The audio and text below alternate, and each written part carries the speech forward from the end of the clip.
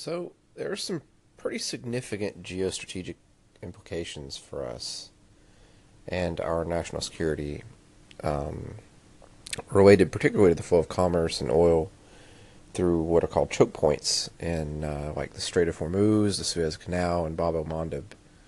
Um, and so basically, since the end of World War II, the U.S. has endeavored to keep stability in the region, primarily through military interventionism and, of course, massive deployments. Um, but as Iran and other players keep trying to position themselves regionally, our naval forces have continued to play a really important role in the region. And it's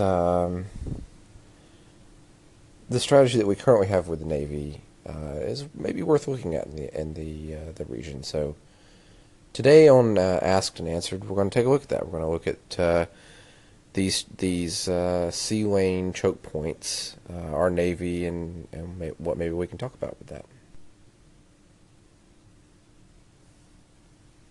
So what are we talking about exactly? Well, I think we're going to do a couple of things. The first is I might give you a little bit of background information, and we can talk about like a framework for discussion, and then some suggestions and solutions that have been talked about by other experts in this area. Where to start? So, I guess the easiest place is to kind of give some background. Since the end of the Second World War, um, we've been largely successful in influencing the production and transportation of oil around the world, and in this, we've given a lot of attention to the richest oil region, which is of course the Persian Gulf, and the way we did that primarily was by propping up friendly regimes and oil exporting nations with arms and credits, and sometimes overthrowing or marginalizing those that stood in our way. We also influenced the routing of oil export pipelines and patrolling the sea lanes through where much of the oil is shipped. And a lot of the things that I'll be talking about in this are derived from a lot of different sources, a lot of experts on this topic. And at the end of the podcast, I'll list sort of a bibliography that you can research or reference if you'd like. Some of these are going to be direct quotes. If I can, I'll tell you when it's a direct quote, but if it's not, just assume that everything I'm saying is plagiarized from some source, but I'll try to give you the sources at the end. Um, so it's pretty complicated the way the politics of the passage of goods moves through these waterways in the Middle East. As you might imagine, it mirrors pretty closely the complicated relationships between these countries in the area. There's a lot of tacit agreements, treaties, complex rules. For example, in 1956, after the Suez War, Israel demanded that they had freedom of navigation through the Suez Canal. And by 1957, there was sort of an understanding between Egypt and Israel as to how Israeli goods could pass through.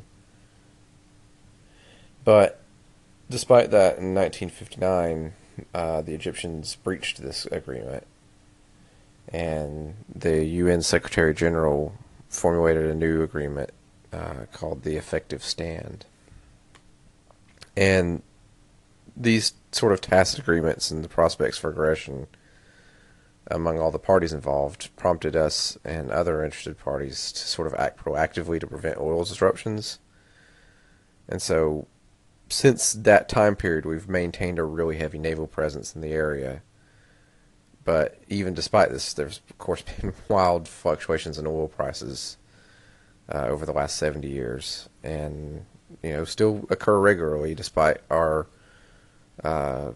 pretty significant gains in oil independence over the last several years. So the other part of that is that these tacit agreements were kind of meant to reduce aggression in the region, but what they really depended on was the U.S. Navy being present. And that's just the way it is. So it kind of is important to understand the geography of this region. There are three main choke points that I'd like to sort of point out and talk about. And I suppose it'd be helpful to give sort of a formal definition of a choke point.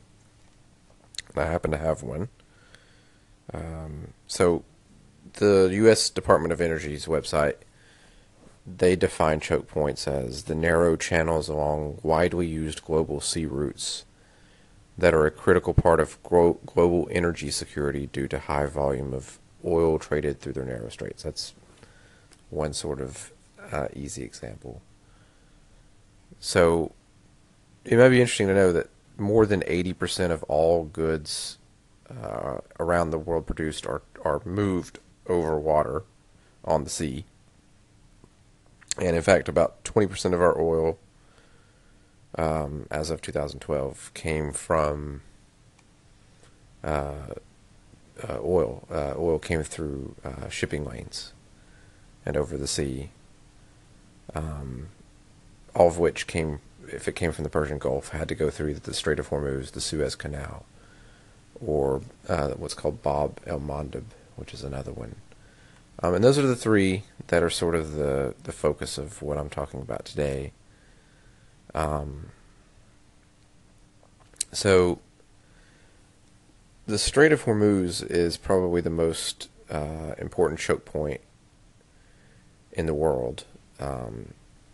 There's about 17 million barrels of oil per day that go through it. About 20% of the oil traded flows through it each year. And what's interesting is at its narrowest point, the strait's 21 miles wide, but the width of the shipping lane in either direction, it's like a road, there's two lanes, is only 2 miles wide, and it's separated by a 2-mile buffer zone. So it connects the Red Sea to the Gulf of Suez, and the Gulf of Suez with the Mediterranean Sea. And in 2011, there were just under 18,000 ships that went through the Suez Canal in both directions. And it's a major strategic choke point and strategic point for all types of global commerce. And at its very narrowest point, it's only 1,000 feet wide, which makes it an excellent target for disruption. Bab el-Mandeb is a choke point between the Horn of Africa and the Middle East, and it's also a strategic link between the Mediterranean Sea and the Indian Ocean. It's about 18 miles wide at its narrowest point, making tanker traffic particularly difficult and limited to two 2-mile wide channels. So if closure of that strait would happen, it could keep tankers from the Persian Gulf from reaching the Suez Canal and moving forward, right? So back in 2009, there was a group that did a study and made recommendations about what's going on with these choke points, and they made an observation, and it said, basically, if a single tanker were attacked on the high seas, the impact on the energy market would, of course, be marginal. But because geography forces these tankers to pass through these strategic choke points, most of which are located in areas where terrorists with maritime capabilities are active, then these channels and choke points are so narrow that a single burning supertanker and its spreading oil slick could block the route for other vessels. And if terrorists were to hijack a large bulk carrier or oil tanker and sail it into one of the choke points and scuttle it, then the consequences for the global economy would be really severe. Increase in oil prices, the cost of shipping would go up, everyone would have to use alternative routes, and congestion in these already really tight spaces would get really bad. Plus insurance and maritime problems would go up too. So historically, we have, and of course, our allies have focused on state-level threats from countries like Iran when we develop a strategy for naval security. And of course, this is a valid concern; it remains a valid concern. But Iran has threatened repeatedly to close the Strait of Hormuz if we attacked it over its nuclear program. And their ability to cause problems is largely because of the development of what's called anti-access area denial, or what's also known as A2AD capabilities. Um, and because the instability of the regimes that have controlled Iran over the last several decades, it's a significant threat. But what is the most likely threat is, of course, from non-state actors. We're talking ISIL or Al Qaeda, even. Um, it's terrorism is going to be the most realistic threat to global commerce. Um, so even a simple hijacking of a tanker could cause massive worldwide disruption of trade,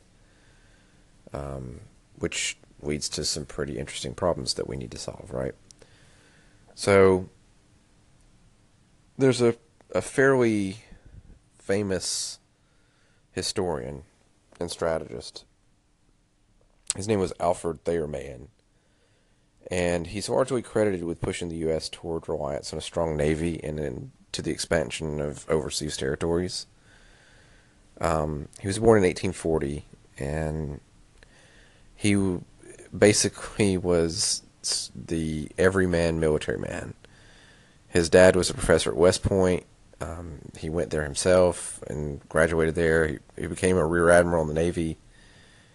And his ideas and analysis of sea power, and particularly the lines of communication, made him one of the most significant geopoliticians of the modern era. Um, in a book about him, one author wrote, Mahan's concept of the relationships between commerce and war-making capacity basically undergirded our understanding of global commerce in the 20th century. So what his basic philosophy was that naval engagements could be maximized if they were undertaken with the understanding of what these strategic points where a physical presence was necessary to defend these trade routes, if our Navy acted in a way that was in defense of those trade routes. So basically his argument was that if we can hold these choke points, we can control the flow of commerce. And basically there were two kinds of powers in the world, those who communicated by land and those who depended on the sea. And because the sea lines are the most numerous and easy, they would basically be the determinative of course of trade. So, as a lot of other people have sort of indicated over the years, choke points are extraordinarily important to global commerce. And using sort of Mahan's overarching idea about choke points in general, and focusing specifically on the Middle East, we can make some pretty interesting we can draw some pretty interesting conclusions about that.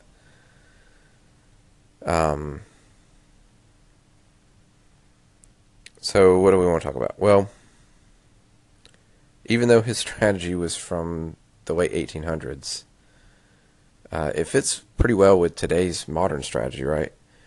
The importance of these choke points hasn't changed since his time, and his advocacy of naval supremacy over these choke points is as important today as it was then. And deterrence through forward presence basically has allowed the United States to maintain hegemony in these regions for a generation now. But we live in a different era now, and we face budget cuts and uncertainty over our economy and pressures to disengage from our traditional military roles around the world, particularly under the Obama administration. And so maybe it's time to look at this and be a little more strategic about this. So one of the things we've learned over the years is by having a massive naval presence in these regions, countries like Iran are able to vex us through very simple technology and a pretty easy strategy, which is basically they use the natural advantages of their proximity to these choke points, but also they take the fact that we have these large fleet vessels, which are huge targets, and are able to menace us with small, mobile, fast-moving ships. You may remember that the USS Cole in Yemen was bombed in this way, right? And we've taken some deterrent measures since then. But, you know, nothing's foolproof. We've seen a lot of accidents with the U.S. Navy in recent years where they've collided with tankers in the open ocean. That says something there. So with that in mind, there absolutely are some pretty significant strategic implications for us. Because these are pretty large targets, they're easy for non-state actors to see them, to find them, and to plan around them. Especially if they're able to coordinate a large-scale attack involving either the hijacking of another tanker, which we've seen how that can do massive damage to one of our warships. So we really need to focus on some kind of holistic approach to dealing with both the state level threat and the terrorist non-state actor.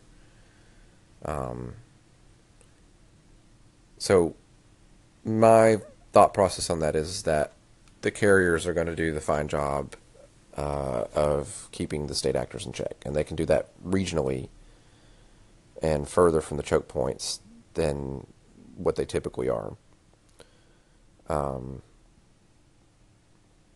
And instead, we're going to focus on having a more nimble and agile naval presence in these choke points.